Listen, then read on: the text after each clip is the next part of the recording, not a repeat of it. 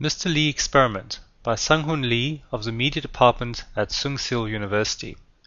Mr. Lee Experiment is an interactive installation that uses a Bluetooth-enabled microcontroller syringe to move human experimental subjects between different environments that can then be observed. This is a whimsical installation where the viewer is asked to engage in human testing, moving Mr. Lee from his holding facility to one of the digitally projected Petri dish environments. The viewer is confronted with two testing environments, water and sand. In the water environment, Mr. Lee must literally sink or swim. Adjusting to this environment, Mr. Lee must struggle to stay afloat.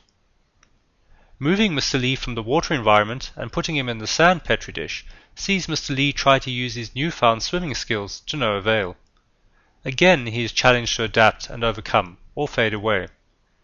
In this work, humans have been reduced to the same status as other species, that of experimental subjects. Human testing is one of the last remaining scientific taboos, the stuff of nightmarish and cautionary science fiction movies and literature. However, seen from another perspective, it is adherence to this taboo that has propagated and prolonged the use of animals in testing programs. With Mr. Lee Experiment, the viewer is asked to question humanity's right to subject other species to experimentation without empathy or consequence.